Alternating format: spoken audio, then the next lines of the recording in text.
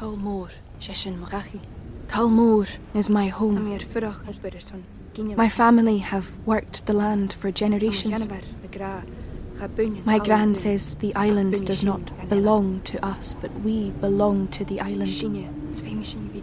And we must be ready, for a great evil is coming, and death follows with it.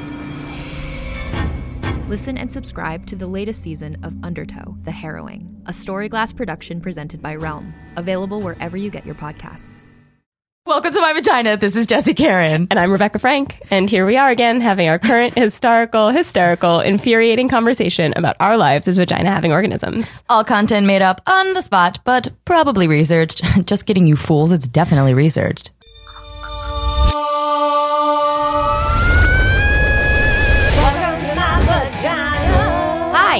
Hi. We're here with Sarah Quinn today. Hello. Can we say your last name? Yes. Yeah. Say my middle name if you have to, Marie. Yes. Like every other 90s kid. Now I can't guess. You ruined it. Damn it. How are you today? On a scale of 1 to Michelle Obama. Oh my God. How could anybody ever be Michelle Obama? I would say I'm at like a...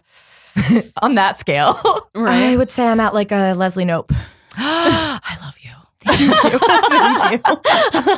I know we're moving fast, but can I pin you? Can you tell us about your experience with endometriosis? Or I guess explain to people who don't know what endometriosis is first. Sure. Yeah. So I have two things they kind of go hand in hand, but don't always go hand in hand. So endometriosis is a disease that affects 1 in 10 women in the US and about 176 million women worldwide. So basically, if every woman / person with endometriosis created their own country, it would be the 7th largest country in the world. Wow. And basically what happens is the tissue that would normally line your endometrium, the inside of your uterus, decides that it is an independent woman who does not need any walls constraining it and decides to just grow outside of your uterine walls. And it'll implant itself on your bladder, on your ovaries, on your bowels. In my case, I had it stage 4 and it was all the way up near my rib cage. So it can travel all over your abdomen. And for everybody, it feels kind of different. So sometimes, and for different people, it can feel different at different times too. So for me, sometimes I'll move and it'll feel like I have these tiny little paper cuts, like a million of them throughout like my rib cage area. And then sometimes it'll feel like there are just these hammers hammering away at my hip bones or on my uterus. And it makes itself feel different for everybody and feel different for the same person at different times. So that's endometriosis. It's basically just endometrial tissue implanting itself wherever it wants in your body, mostly in your abdomen, but there are extreme cases that have happened. Adenomyosis is another thing that I have, and that often goes hand in hand with endometriosis, but can happen independently. You can have endometriosis without adenomyosis and vice versa. I'm lucky enough to have both. And that is basically where the endometrial tissue decides to suck itself into the wall of your uterus. So it creates these little kind of fibroids throughout it. It makes your uterine wall a little bit thicker and just, a little bit aggravated and inflamed and just not pleasant to be around. You said it sucks into the uterus? Basically, yeah. So I have some fibroids. So that's basically diagnosed via, ultrasounds or CAT scans or MRIs even. And what they say is that my uterine wall is heterogeneous. So it doesn't, it has a weird texture to it that it wouldn't normally. And it's also thickened. Okay. So this tissue is not just, a nice little lining on the inside of your uterus. It decides it wants to just suck right in and engulf your uterus. Yeah, do fun little things to it. Wow. Sorry. I hope that by adding my voice and my personal story, I can fuel your fire and somehow be a small part in protecting my fellow females and my fellow endometriosis sufferers. That's 1 in 10 women in the U.S. Thank you for fighting for us. Thank you from the bottom of my heart. And Sarah, thank you for writing and thank you for fighting. We're going to fight to save your coverage, and next year, I expect to see you on the parade route at Pride. You had your letter read by Elizabeth Warren, right? On C-SPAN. I did on C-SPAN. Yeah. I've never heard somebody get that excited about C-SPAN. I've heard myself get that excited, but only when Elizabeth Warren was talking about me on C-SPAN.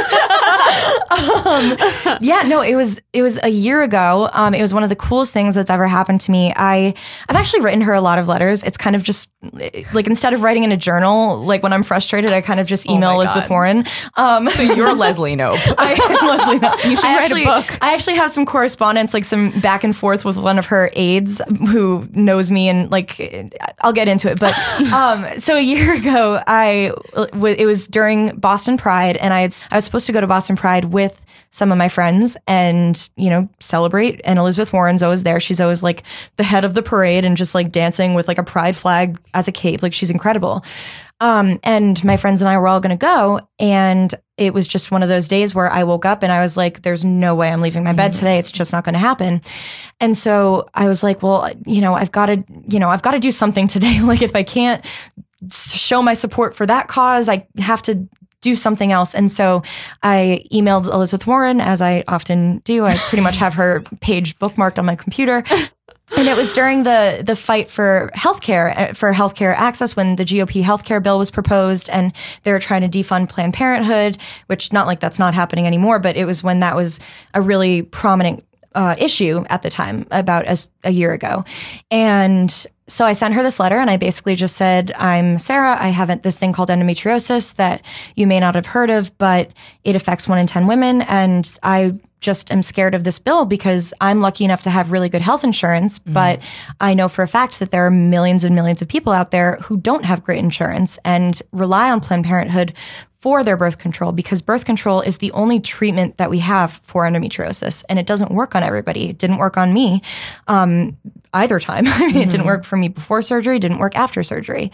And so I emailed her, and I basically just told her what it was and why Planned Parenthood is so important. And I made this like embarrassing comment at the end because I didn't know it'd be read on national television. Love I you, was Elizabeth Warren. I was like, I know you're the patron saint of Planned Parenthood, and I know that you're putting all your effort into it, and you're the embodiment of Wonder Woman. But I just wanted to help fuel your fire. I was like, oh God, I would have been so different. So now I write every letter as if it's going to be written or read on C-SPAN. Right. But I'm glad you wrote that and that it was read on C-SPAN.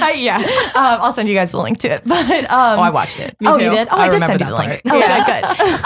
But yeah, so I read it or wrote it to her, and then a few days later, I got an email from her aide, and she said, she would love to read this on the Senate floor in order to fight for, healthcare and Planned Parenthood. Would that be okay with you? And I was like, okay. And so I'll tell you when I get back from fainting. Yeah, right. And then I my grad cap said, nevertheless, she persisted on it, and I sent a picture of myself with it, and I was like, in case she needs a photo of me, which I knew she didn't. I just wanted to hopefully see if Elizabeth Warren could see my grad cap. And so then her aide and I had these back and forths about I love the cap, and just she was letting me know when and where I could watch it, and then she sent me a video of it. And actually a few weeks ago I saw that she and Orrin Hatch partnered up with the Endo What Foundation, which is this organization that is focused on basically raising awareness of it. And I sent an email to her aide, and I was like, hey, it's been a year. I just wanted to see if I could get the message through to Senator Warren that I saw that she's now working on this Endo What Foundation. I wrote a letter about endometriosis last year, and it was incredible enough to see that the senator was actually reading my letter, let alone continuing to fight for the cause that I had been trying to bring awareness about for. And so part of me kind of thinks, did I play any part in planting the seed in her ear, or did a relative of hers have endometriosis, and was she aware of it already, and that's why she selected my letter? I don't know, but I do like to think that maybe I planted the seed, and as I said, I really think that her. I would go with that. Me too. Yeah. Let's go with it. But I really do think that her initiative with Endo or with Endo What and with Orrin Hatch did play a part in the Department of Defense funding, especially because it's a bipartisan thing. Mm-hmm. If you didn't plant the seed, you'd definitely throw a bucket of water on it. So. Yeah. True. Yeah. Fertilized it. Exactly. Does it make it more likely for someone to have an ectopic pregnancy, or are those completely different things? I don't know a whole lot about the likelihood, but I know that actually, I think I do know a little bit about the likelihood. It is something that is very possible. Endometriosis is one of the leading causes, if not the leading cause, of infertility in women. And a part of that, it can lead to miscarriages. It can lead to ectopic pregnancies. And I think adenomyosis, I could be wrong on this. I think adenomyosis has a little bit more of an impact on that because it's directly in the uterus. But it also depends on where the endometriosis grows. So if it's growing on the outer wall, like on the outside of your uterus, then I think it could impact that. But ectopic pregnancies are something that I was warned about starting at age 20. And I was like, I'm not in that arena yet. Is that when you found out that you had endometriosis? So actually, yeah. Well, 21, I think, is when I was officially diagnosed. My mom growing up had made comments here and there about infertility, and I never really knew why. I was like, I'm 15. Why are you, telling me that you want me to, she warned me growing up about things like tanning beds or getting too many, CAT scans. I had some knee issues growing up, and whenever they wanted to do, things like, x-rays or whatever, she was like, I just want to minimize it because I want to, keep your chance of fertility as high as I can. And I had always had terrible cramps. I had gone to, a couple different gynecologists, and all of them just, put me on different birth controls and said, maybe you just have a weak pain tolerance or low pain tolerance. It's in your head. Yeah, it's in your head. And, but it just wasn't getting better. Being on the pill wasn't regulating my period. I would go a month without it, and then I would have 2 to 3 in 1 month. There were times where I would bleed the entire month. There was no rhyme or reason to it, even when I was on the pill. And so Easter junior year of college, I was having some really bad cramps. And I remember my mom sat me down and was like, Sarah, I think that something we should start thinking about is that I was diagnosed with this thing called endometriosis, and it is very hereditary, genetic. It's likely that you have it. And basically, I looked it up, and one of the things that can happen is really bad period cramps. My mom had never really, to her knowledge, she hadn't had really bad period cramps. I mean, she probably just had a really high pain tolerance, like me, because, for years I thought it was normal. But she got accidentally diagnosed when she was getting some other test done. And they said, oh, you have this. And do you have any daughters? She said, yeah, I have 2. And they said, how are their periods? How are they doing? And I think she thought, oh, well, one of my daughters can barely stand up when she has her period. And so they kind of said, this is something you should look into. So I found online that one of the leading specialists in the world on it is in Boston. And at the time I was in college in Rhode Island, but my family's from Massachusetts. So technically I still lived in Massachusetts, but, went to school and lived in Rhode Island when I was at school. I saw this doctor for the first time, and he put me on this other sort of kind of birth control medication and said, let's just see what happens. It's a little bit more high powered, and nothing changed. And so I saw him a couple times throughout that year. They found during that time some ovarian cysts in me, and they found some other things that could be causing pain. So they said, maybe those are it. So let's see how those go, and let's see how this medication goes. And all these years they had been just trying thing after thing and birth control after birth control, and nothing was working. The summer after I graduated college, so this was just over a year ago, he said, I think that there's enough cause to believe that you have endometriosis. First of all, there's a family history of it in your mother, which is a super common thing. And second of all, these medications aren't working. Your pain really matches up with the other patients. So I think I think we're good to go. So that was my unofficial diagnosis. And then my official diagnosis, because the only way to diagnose it is through surgery, came that August, so just over a year ago. And I'm actually scheduled for my second one in about 2 weeks. So, because the first one didn't take, or so it's kind of hard to say, and we're sort of figuring that out right now. After my first one, basically, he put me on this one birth control pill and said this should prevent it from growing back again. And in theory, maybe it should have, I don't know, but the doctor that I see now says that she would have done things very differently. So basically now throughout in the past year, they've really changed my regimen. So now I'm on about 5 different medications. One of them actually puts me in medical menopause technically at age 23, which is a lot of fun, but it is reversible, thank God, because it's just in the form of a pill. So it's not, they didn't take out my uterus just yet. But it's fun while it lasts. Yeah, right. Fun while it lasts. But we've tried everything, and it seems as though it's grown back because after surgery, I had the soreness that you would get post-surgery, and it felt like that kind of went right into this entire month where I just bled for a month straight, which is not supposed to happen. And the thing about endometriosis is that a lot of times having your period is what kind of waters the ground for it to grow in. And so that's why a lot of times the birth control that they'll put you on is supposed to cut out your period. So I would skip my hormone weeks and things like that so that I wouldn't get my period. And it's like you were fertilizing yourself. Yeah, literally. Wow. Exactly. And so they cut that out. But for some reason, the month after my surgery, or maybe 2 months after, I bled for an entire month. It was super painful.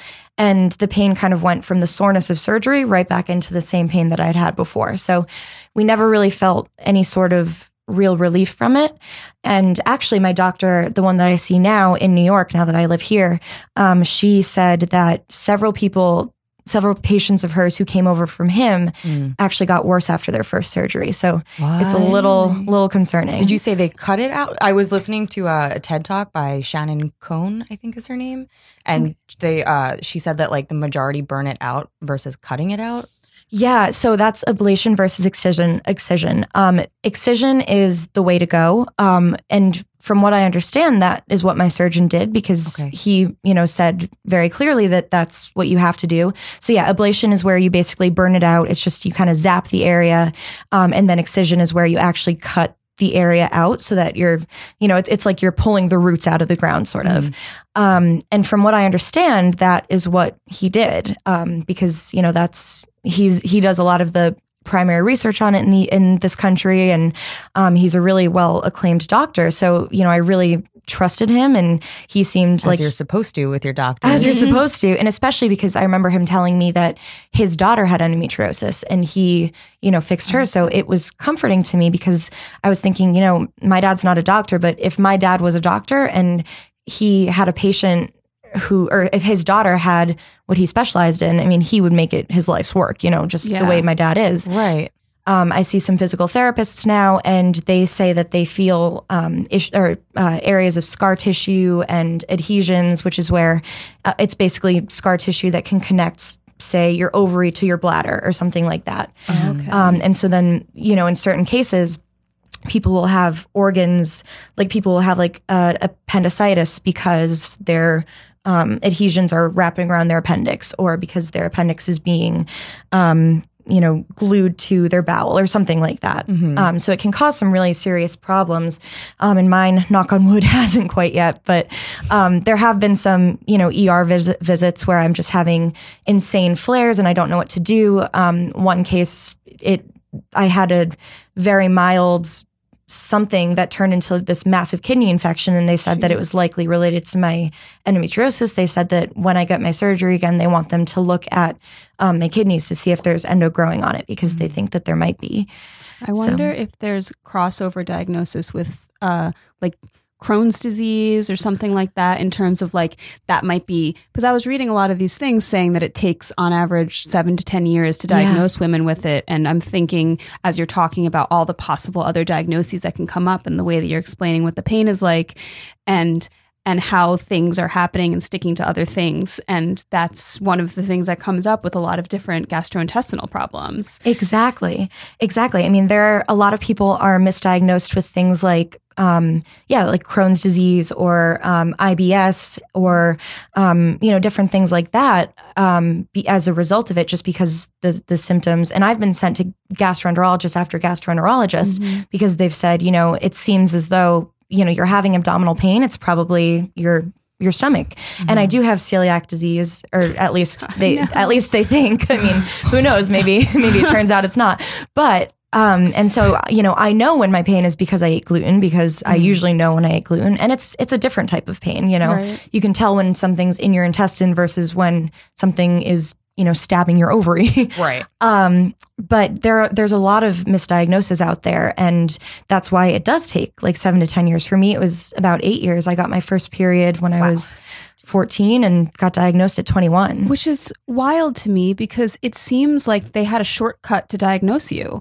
Because one of the questions I was going to ask early was whether it was genetic. Mm-hmm. And you said that it was. And so I'm thinking to myself, I mean, I feel really terrible that your mom also had gone through it, but like kind of lucky for you because that would have given your doctors a clue as to what to look for. And it's just wild to me that it still took that long. Exactly. Well, we have what you were saying about your doctors too, like obviously most are well-meaning and they want to help and they're kind when you have like the common cold, but when it's a little less clear or like especially if it's involves a woman's health, it gets complicated really quickly. There was a recent study in the Journal of Law, Medicine and Ethics that men wait an average of 49 minutes in the ER to receive painkillers for abdominal pain, and women wait an average of 65 minutes for the same thing. Oh my God. Yep. I'm not surprised. Right, which is crazy though, because, and women are offered sedatives first for the exact same symptoms, which is that like, it goes back to that women hysteria. Mm-hmm. Yeah. But I would also love to see how much that differs with women of color because Black women wait for pain pills even longer and are not given as high dosage. Because they're overreacting. Yeah. Oh, I can't imagine. Absolutely can't imagine. But I mean, and doctors, I've actually even had disappointing experience with female doctors. Mm-hmm. And I will say that I can't say male doctors have been better or worse than female doctors because I've had different experiences with both. Like I've had ER doctors who have been men who have basically been like, I truly cannot imagine what you're going through. Mm-hmm. I'm just going to I trust you. Like I honestly can't relate at all. Whereas some women will be like, oh, come on. Like it's womanhood, periods suck. I get it.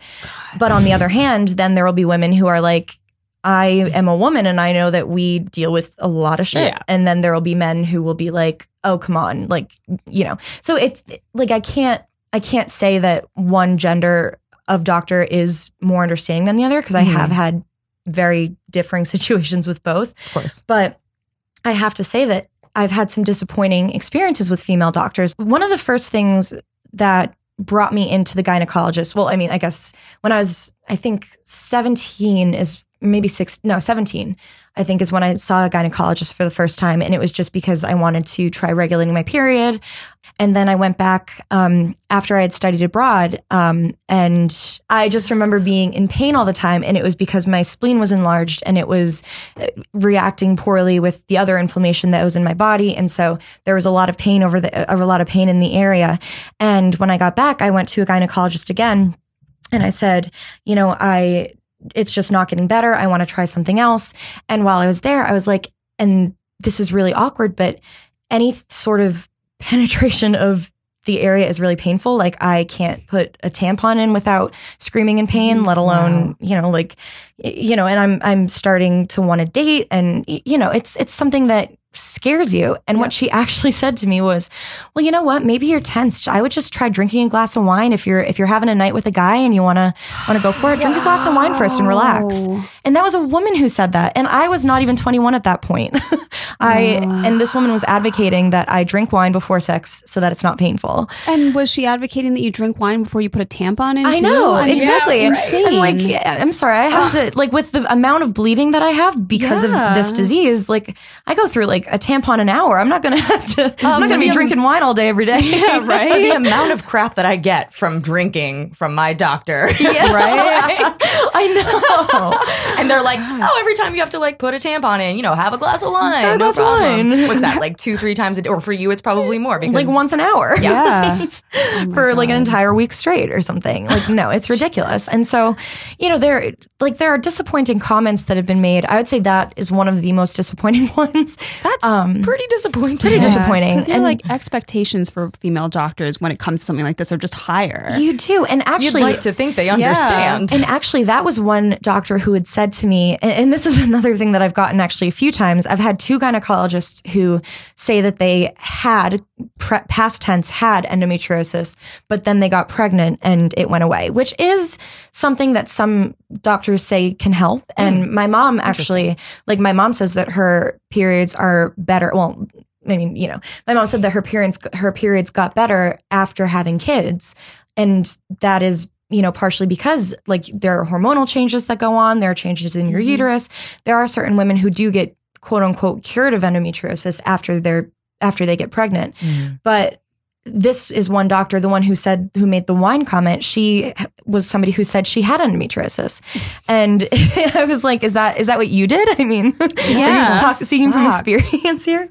And granted, the pain with like penetration with insertion is not something that everybody with endometriosis gets. And in fact, they're currently looking into something called vaginismus. There is something else called vulvodynia, but vaginismus, which is basically a vaginal canal pain. And then there's vulvodynia, which is where... It sounds like a fun holiday where you get a vagina Christmas tree, but it's not. Vaginismus. Let's make it that. I like that. I prefer that. It sheds some light on it. Yeah, you should make a little vaginismus Christmas cartoon. It's like so Festivus. Nice. Vaginismus for the rest of us. I designed some pretty great things up in my head. I've already got this party planned out. I saw the logo for this podcast. You could do a nice little Christmas card. Thank you for noticing. Sketch up. Happy holidays. Sorry to interrupt you. No, oh my God. But no, it's just like that. It's something that often comes hand in hand with it. And that's one frustrating thing about endometriosis is that there are so many different things that can accompany it. And so sometimes they'll say, okay, we're on a track to fix your endometriosis. Like, and granted, it can't be cured, just treated. They can only really keep the symptoms at bay because there's currently no cure for it. But they say like, we're on a good track here. Like it looks good, but then the pain will continue. And you don't know if, like right now, for all I know, they're going to go in 2 weeks and they're not going to find any more endometriosis that has grown, but they're going to find that my uterus is much, much thicker now. And my adenomyosis is wildly all over the place. Maybe they'll find a bunch of ovarian cysts. Maybe they'll find extra fibroids. Like, I don't know. And that's what's a little scary is that, you want your doctor to trust you. And when she said, I want to do another surgery, I was like, I have to admit that I'm nervous. And I was nervous the first time too. I was like, what if you go in and you don't find anything and then you don't trust me? And he was nice about saying, well, we'll do what we can. We'll see. But this new doctor in New York here, I love her. She basically said, I'm going to have several different surgeons on call that day. So if there's anything that's out of my realm, like if we find thoracic endometriosis, which is a little bit more advanced than just upper abdominal, then she's going to have a doctor who specializes in removing it from that area. If she finds ovarian cysts that she doesn't feel she can remove, she's going to have somebody on call there. And she basically said, we are just going to remove anything in there that we feel is causing you pain. But it's still scary because you want your doctor to trust you. And I spent so many years of not being believed by doctors that, it's kind of sad. I'm almost, praying that I do have a disease in there because A, then they'll believe me, and B, then there's something for them to fix. And if they don't to like continue to monitor. Exactly. And if they don't find anything, then they can't fix anything. And it's hard to push back against a doctor who's dismissing you. It happens with men and women. And she says this all the time. Women are also agents of the patriarchy. It's hard to not see how gender bias plays a role in medicine. We're taught from an early age certain social codes, being polite, being kind, and suppressing our own anger or pain. And like periods suck. Deal with it. And exactly. Yeah. 6th grade health class. It's your period. I mean, when I first went to the doctors, I had really, really painful periods that I wouldn't be able to go to school for, or they'd send me to the nurse for. And they were like, oh, just pop a couple a leave. Yeah. Right. And I was like, right, but that's not But the thing is, that's not working. And then after that, they would say, oh, you're just not taking them early enough.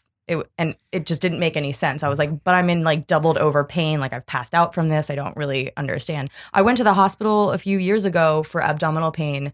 And I remember everyone was calm. Everyone was like asleep. It was 3:00 in the morning.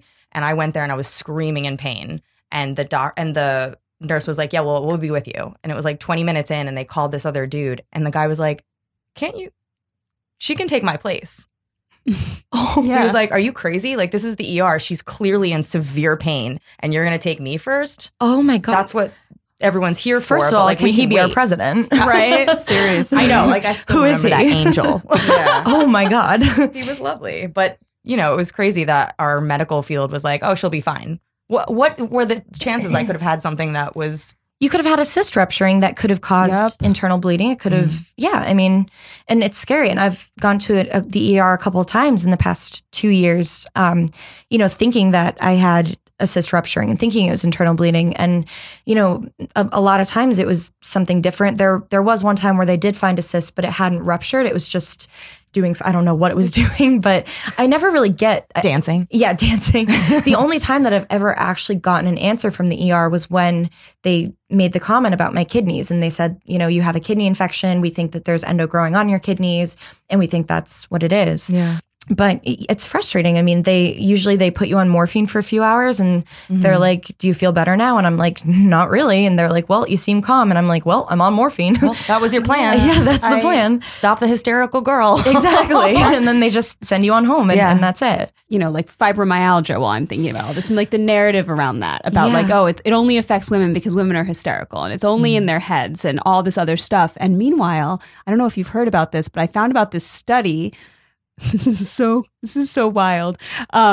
That a master's student at the University of Sydney in Australia got approved in 2017 to do research into how men's sexual well-being is affected by being in a relationship with a woman with endometriosis. I read this. What the fuck? Oh my God. I read it and I screamed. Thank God I live alone because my roommate would have been deeply disturbed at the noises that I made while reading that. Unreal. It's like you're talking about 1 in 10 women and they can't secure research dollars to do studies into people who are actually suffering from it, but they can find the money to look at how it affects men. Like, fuck. And what's frustrating is that Australia is the country that is the most advanced in endometriosis. Your face right now. That was my face for about 3 days after reading that article. Are you breathing? Do we need to? There's so much. It's so crazy. Like, dating is scary, but it's frustrating because Australia is the country who first put money towards research in endometriosis. Yeah, and so now much I'm of like, what is I've that read is from there. is that where all of it Is that where it's going? Because we still got nothing. We're finding it so we can solve it so that men can be more comfortable. Right? Were they just being vague when they said endometriosis research? It's really like just a hub for men to come in and drink green tea and like have knitted. Endometriosis.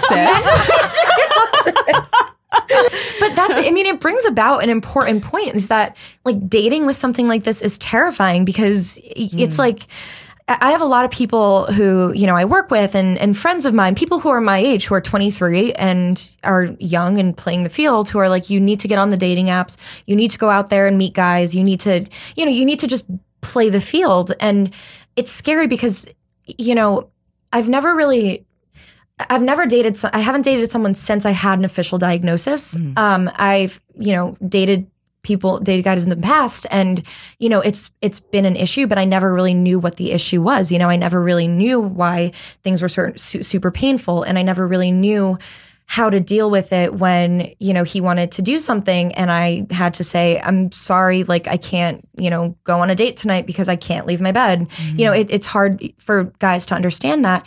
But now that I know, it's kind of this weird balance that I'm not really sure how to figure out where, you know, I don't want to say it too early. I don't want to walk up to him and be, hi, my name is Sarah Quinn. And some days I can't leave my bed. And also I probably can't have sex with you without crying. And also, you know, this affects every part of my well-being.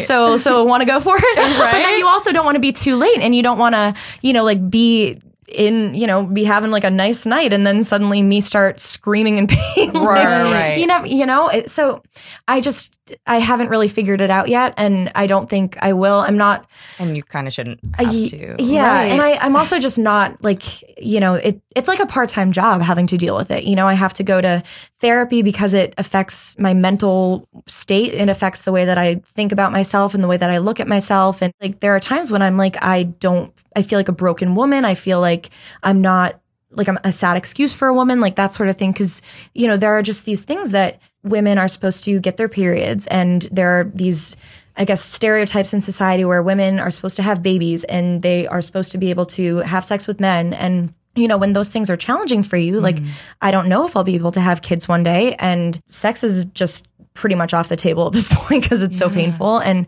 you know, it's one of those things that it affects more than just your physical health. It affects your mental health. So I have to go to therapy for it. And then I have to go to physical therapy for my pelvic floor, which is really fun. It's basically a doctor really deeply fingering you for half an hour and then making you do things that hurt your hips. And it's like an internal massage and then like external work. And then I have my morning medications. I have my 5 o'clock medications, which if I don't take right at 5 o'clock, I will get my period and I like the next day. And then I will be out of commission for like 3 days. Wow. And those are one of those is the menopause pill. And then I have to take my nighttime medications and it's a lot to think about. And then I have to, on top of that, I have to do my physical therapy stretching at home every day, even when I'm not doing physical therapy, like when I'm not at the physical therapist. I'm supposed to take 3 to 5 Epsom salt baths a week.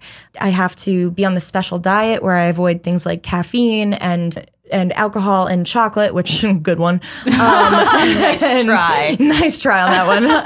And lots of different things, citrus, tomatoes, because they're harsh on your bladder. And when you have bladder pain, it can translate into uterus pain because they're really close together. And if one of them's inflamed, then it can bump into the other. So it's like a part-time job. And I just can't even think about bringing another person into this right now. And I'm at peace with it, which is good. But I'm, getting to worry about me just being single forever because, I love it. I'm so comfortable with it right now. And like, it's a nice feeling. I live alone and all I really want is a dog. And it gets really peaceful after a while. Yeah, it really does. I mean, and then you're kind of like, I don't really want it anyway. Exactly. So I know my parents want grandkids, but I'm sorry. That's why they had 3 kids, right? Yeah, for real. That's why we have dogs. That's why we have dogs. That's why we have dogs. Exactly. And 1 in 10 women have this. 1 in 10. So many people. If everybody, it would be the 7th largest country in the world if everybody made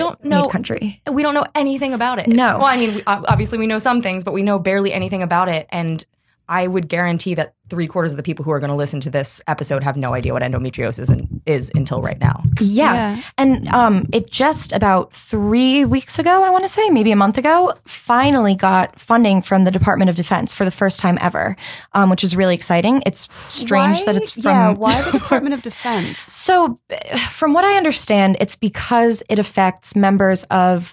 the Senate, like representatives of the country, like the government and the military and regular people. There are certain, I guess, regulations that it has to go through. And it's because it affects, members of the Senate and members of the military and regular people and members of, the police and things like that. Okay.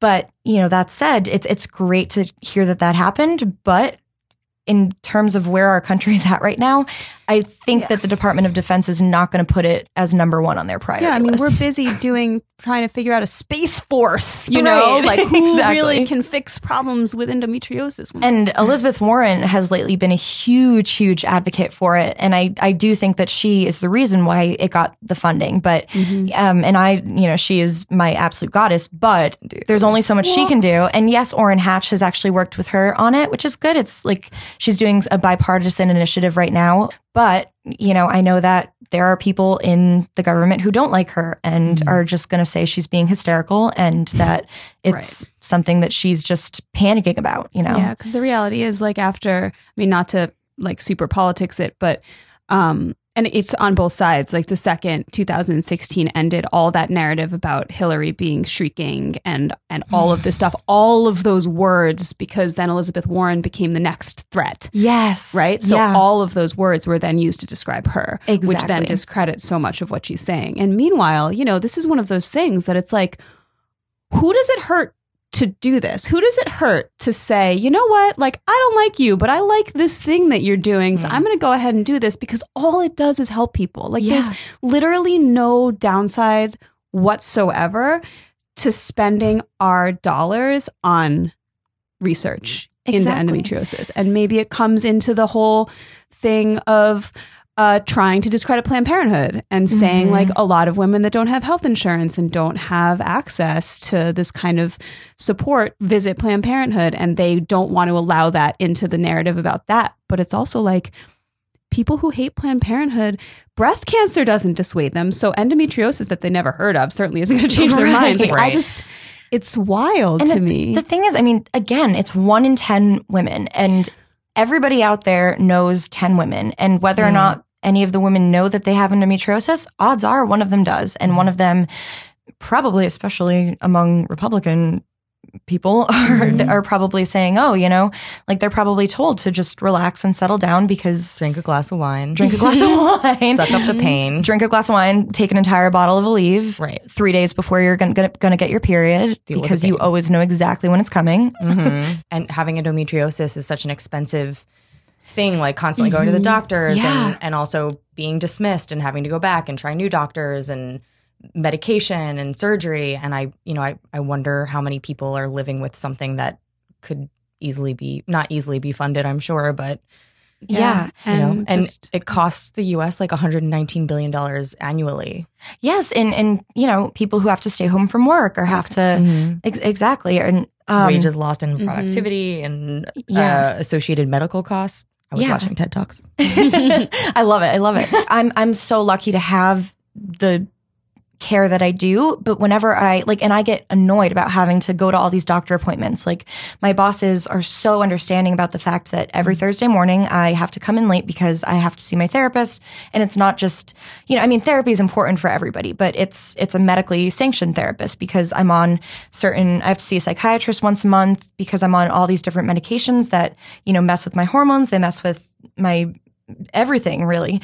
And then just having this disease affects the way that I think about myself as a person. So I complain about it all the time. Like, I hate having to go to the doctor. I hate having to get blood done, or blood work done. But then I think about the fact that there are millions of people who have this who would kill to be able to get blood work done and who'd kill to be able to, you know, go for an MRI or get, you know, have to go to these appointments every week. And, you know, it does bother me, and it makes me feel guilty. And, you know, I shouldn't feel guilty about doing what I have to do, but we live in a world where not everybody is able to get the care that they need to. Yeah. And where we don't have a conversation about what chronic pain is, what living with, as of now, like incurable condition is, and what that does not only to you physically, but also the mental aspects of it. And specifically considering looking at a disease that affects women and that is discredited because people think that women are crazy. And then, you know, I read this quote. I mean, it was an article written by someone who has endometriosis, but it was a quote from a doctor that said, "Do mad people get endometriosis, or does endo make you mad?" And it's like, and, you know, she was saying that she was saying, you know, asking to leave work or school early or bail out on a party. And do you want to say, I've been bleeding constantly for 3 weeks and I can hardly stand up? Or I recently had a chunk of my bowel removed and I feel like I'm birthing a cactus. Yeah. You know, and she's talking about how, and this was a gynecologist that said this to her, and that the person came up with the conclusion of that question was, it's probably a bit of both. Yeah. And it's like, so how, you know, when so many people would just dismiss it, but like having to deal with what you're dealing with, you have to talk to somebody.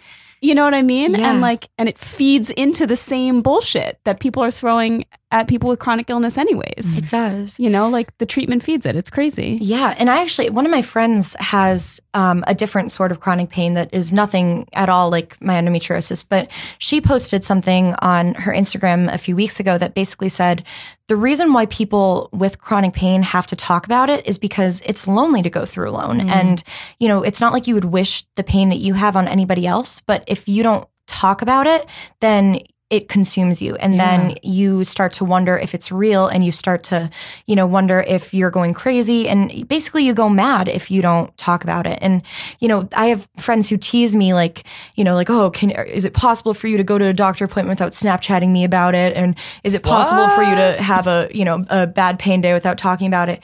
And I mean, yeah, but then I'll, you know, go crazy and I'll wallow in it like I've had about 7 people reach out to me via Instagram saying, hey, I've seen that you've posted about this thing that you're going through. And, you know, I've been having some really similar symptoms. And I was wondering, like, where do I start? And, you know, I've had probably more than 7 people kind of poke fun at me for, you know, like Instagramming pictures of my heating pads or, you know, like Instagramming. I mean, I will say one of my doctors has a really beautiful view of Radio City. And so I always Instagram when I go there, but it's something that I have to do in order to, and I try not to be, you know, too open about it, but it's something that you have to talk about because A, you have to raise awareness. B, I'm going through this on my own and I don't know what I'm doing. And C, you know, you have to, you just have to kind of validate yourself almost. You can't hold it all by yourself. It's too much. And you should also have to explain that. And also, like, if you don't like somebody's Instagram, shut the fuck up and scroll up. Unfollow. Yeah. Right. Unfollow, mute, scroll up. Like, there's no need to, like, if you can't support, then then move along. And like if I had cancer, I don't think they'd be like, why are you talking about it so much? Right. I just think people don't realize, like, they're probably like, oh, you have like a little pain in your stomach. Why do you have to talk about it all the time? And most of the people who say that are guys. And, and you know, they're the ones who are like, I have a small cold. I can't come to work today. Then I have an IUD in, and a couple times my uterus has tried to kind of reject the IUD and has literally contracted as though it's trying to start, you know, child labor because it thinks that it has to birth whatever's going on in there. And I've sat through meetings just being like, there's contraction. I'm having uterine contractions. I'm having uterine contractions. And actually, when they put my IUD in, I made my mom drive down from Boston because first of all, the speculum in a gynecologist's office is the world's most painful thing. It's painful painful for anyone. Anybody. And especially if you can't even put a tampon in, you certainly cannot get a speculum. Right. Let's start with revisiting how to redesign that baby. Yes, because all of those tools were designed by men. Yes. And back in like medieval times. Yeah, exactly. Although, did you know that the first vibrator was actually designed by men? And it was partially because of endometriosis. I actually learned this from Samantha Bee. When a woman came in with endometriosis pain or really severe pain, the male doctors, this is not a lie, they would say either we can, you know, basically like burn you with a stake or something. They gave her like these awful options, and they were like, we can do this extremely painful thing, or I can finger you to completion, and that will cure it. That was literally the cause. That was literally what they did. They said, "Oh, big surprise! A man thinks he can solve everything by throwing an orgasm at a girl." Orgasm. And eventually, you're healed. I'm a god. Right. And eventually, these male doctors got tired of having to finger like 10 women a day. Cramp. And so they got a finger cramp, and they complained about it, and so they invented the vibrator. Okay. Can we just revisit this for 1 second? Let me just revisit this for 1 second. Here we have woman in debilitating pain, right?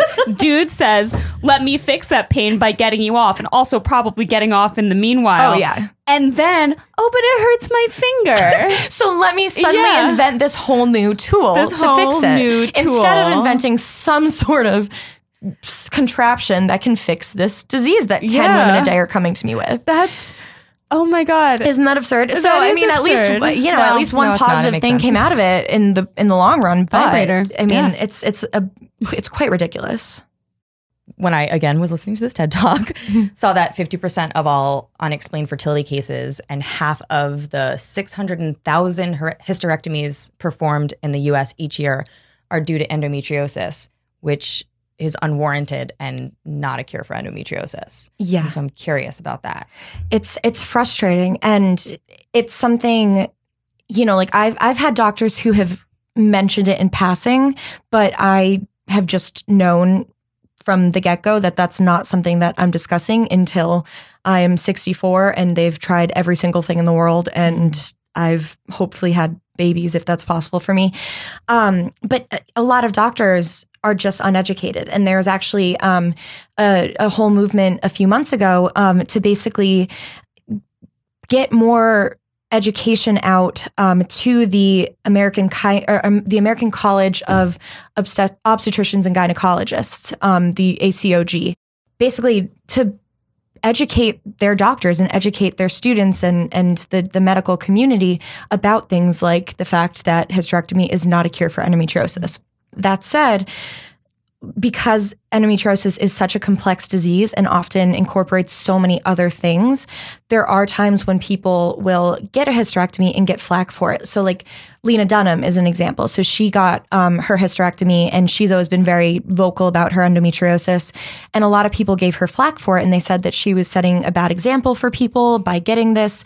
But then it was revealed that she has this condition where her uterus is heart-shaped. And actually a relative of mine has it. It's very, very rare, and it's something that this relative of mine is scheduled for surgery on it in a couple months, and they're hoping that they can, fix it because she's young and they're catching it early. But in certain cases, Lena Dunham, from what I understand, I think she might have adenomyosis as well. So there was enough that a hysterectomy could fix. But in a lot of people, like if you just have endometriosis, the whole thing with endometriosis is that your endometrial lining grows outside of your uterus. Mm-hmm. So regardless of whether or not your uterus is there, the endometriosis is going to grow wherever it wants, and it doesn't need your uterus to be there. So that's why it's frustrating when doctors will say, nothing else is working, let's just take out the uterus, because that's like taking a Band-Aid off a scab that's on your knee and expecting it to fix the cut that's on your elbow, But if you have adenomyosis, which is one thing that I do have, then because the whole condition is that it's growing inside your uterus, then that could be a cure for it. Of course, it is a last resort because that's permanent. Right now, even being in a temporary medical menopause that is reversible, even that's a little scary because, as far as we know, like the medication that I'm on was originally made for breast cancer. And basically it cuts your estrogen, and that's the whole thing about it. And so, yeah, my boobs have gotten a little smaller, but it's scary because I don't know how it's going to affect me. I don't know if once I go back on it, something is going to be off. I don't know. But yeah, hysterectomy we need doctors to stop advocating for that if somebody just has endometriosis. Yeah. That really should only ever be discussed if there's adenomyosis or if there's this condition.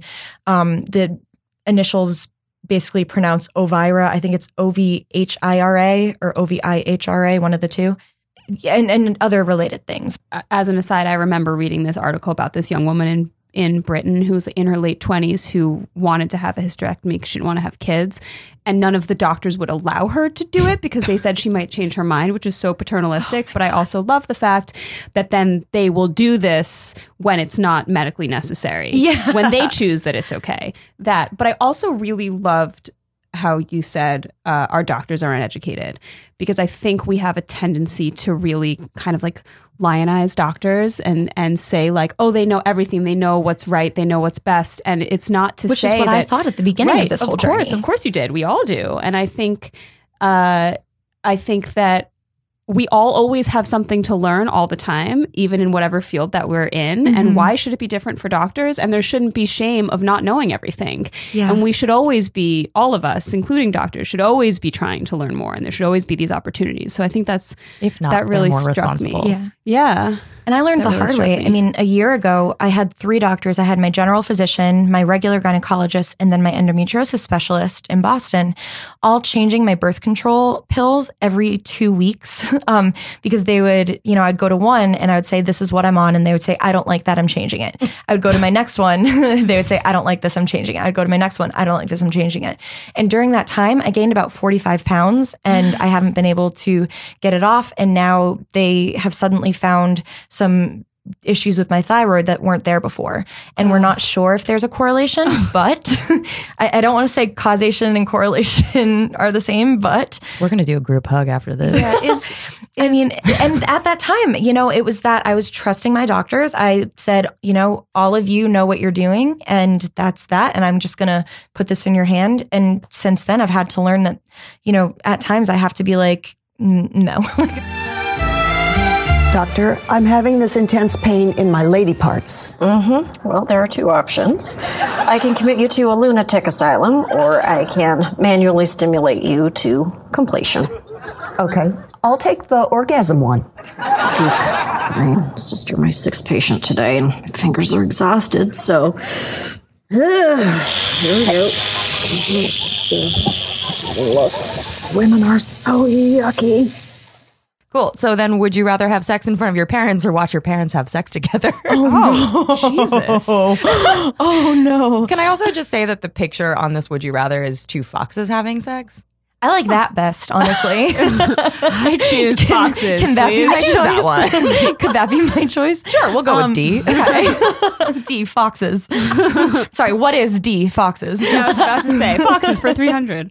You know what really threw me off? It's the watching. Yeah. Just Yeah, 'Cause at like first- neither way is consensual for anyone. no. Yeah, no. Yeah. I feel as though the word watching implies a certain amount of active choosing to continue to watch. Right. Yes. So would you close your eyes if you were actively watching? Maybe you wouldn't. I think this would you rather list needs a lesson on consent culture and patriarchy. Also, think so. major problem, like, there's no way I'd get off in front of my parents, so it's just like a wasted... Yeah, Hell no. it wouldn't be possible. A wasted insertion. Right. Take that out of there.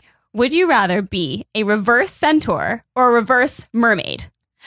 Oh. Wait. A centaur is horse with the head of a Yeah. Human. So you would... human with the head of a... So Horse. human with the head of a horse. I like Right. that. If you walked into a room and you had a fish head, everyone would be like, fish heads, roly poly. At least I would. I don't know. That's why I would want to be a reverse centaur. Because that's what you think would happen. Yeah, that would be my theme song. Fish heads. If you had a half a fish head, though, would you have to like be half in water all the time? Oh, do you have gills? Oh. Oh. Yeah, what would you Wow. have to have like the don't sandy cheeks from SpongeBob, just like a water bowl Oh. over your head? Exactly. Ooh, you would. I guess. Wow, that's fun. That would be pretty cool. Like Yeah. a fish bowl that just is on your head. Yeah. Yeah. Yeah, no, I would go with horse too. Yeah. Wow. Good. Yeah, thank you so Thank you. much. Thank you. Thanks for coming in. I have to say, I learned A lot. probably more than I've learned sitting on any other episode that we've done. Yeah. That was really I incredible. do a lot of research. Yeah, you explained everything really well. So thank you for teaching us. It was like a class. It was awesome. My eyes were this big. It's always nice to, get to talk about this without people being like, ugh. No, you can talk to us about it whenever you want. Oh my God. Why did you bring your heating pad here? Oh my God. I have 3. I have one that sits at my desk at work, and then I have 2 that are in my bed. And then I actually have one that you microwave and we carry around with you. Yeah. So I guess I have 4. Thank you for listening to Welcome to My Vagina. It's time for us to slide on out of here. God damn it. Doesn't sound right when I do it. Places you can find us on Instagram at Welcome to My Vagina. We're trying to get 1,000 followers to tell your friends. And Twitter at Welcome to My Vag. We also have a website, welcometomyvagina.com, which leads you to my YouTube page. Also, Welcome to My Vagina. And there's a blog section where I have posted a couple of things, but we're also looking for writers. So if you have interesting opinions, if you are a person who wants to break into writing and wants to share your voice, we're looking for diverse opinions, all sorts of different people. We're I basically don't know. for anyone who's not a cisgender man. We definitely want you guys to be allies, but right now we're looking for other voices. Yeah, and also we love our white women peers, but we're 2 white women sitting here, so we'd love more diverse voices. Also, thank you so much to our producer, Caitlin Moldenhauer of More Banana Productions. Please check out all of the work from this all-women network, including World Stealers, There Will Be Porn, I'm Listening with Anita Flores, and Awkward Sex in the City with Natalie Wall, which is coming to you in July. Yeah, More Banana Production is killing it. Yeah, guys, we're kind of taking over the world. And don't forget to review us. And subscribe and tell your friends. Yeah. And we're going to have merch soon. I don't know why that word always makes me think of Merkins. Ooh. Merkin merch. Also, check out all of Rebecca's writing at franklyrebecca.com. Dun, da, da. Yeah. All right. And See email you us. next Tuesday. See you next Tuesday.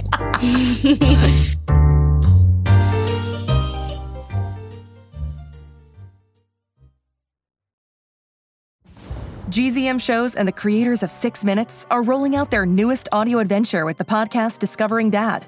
A cautious single dad with a secret past and his rebellious kids embark on a thrilling quest complete with hidden treasure, villains, and a family curse.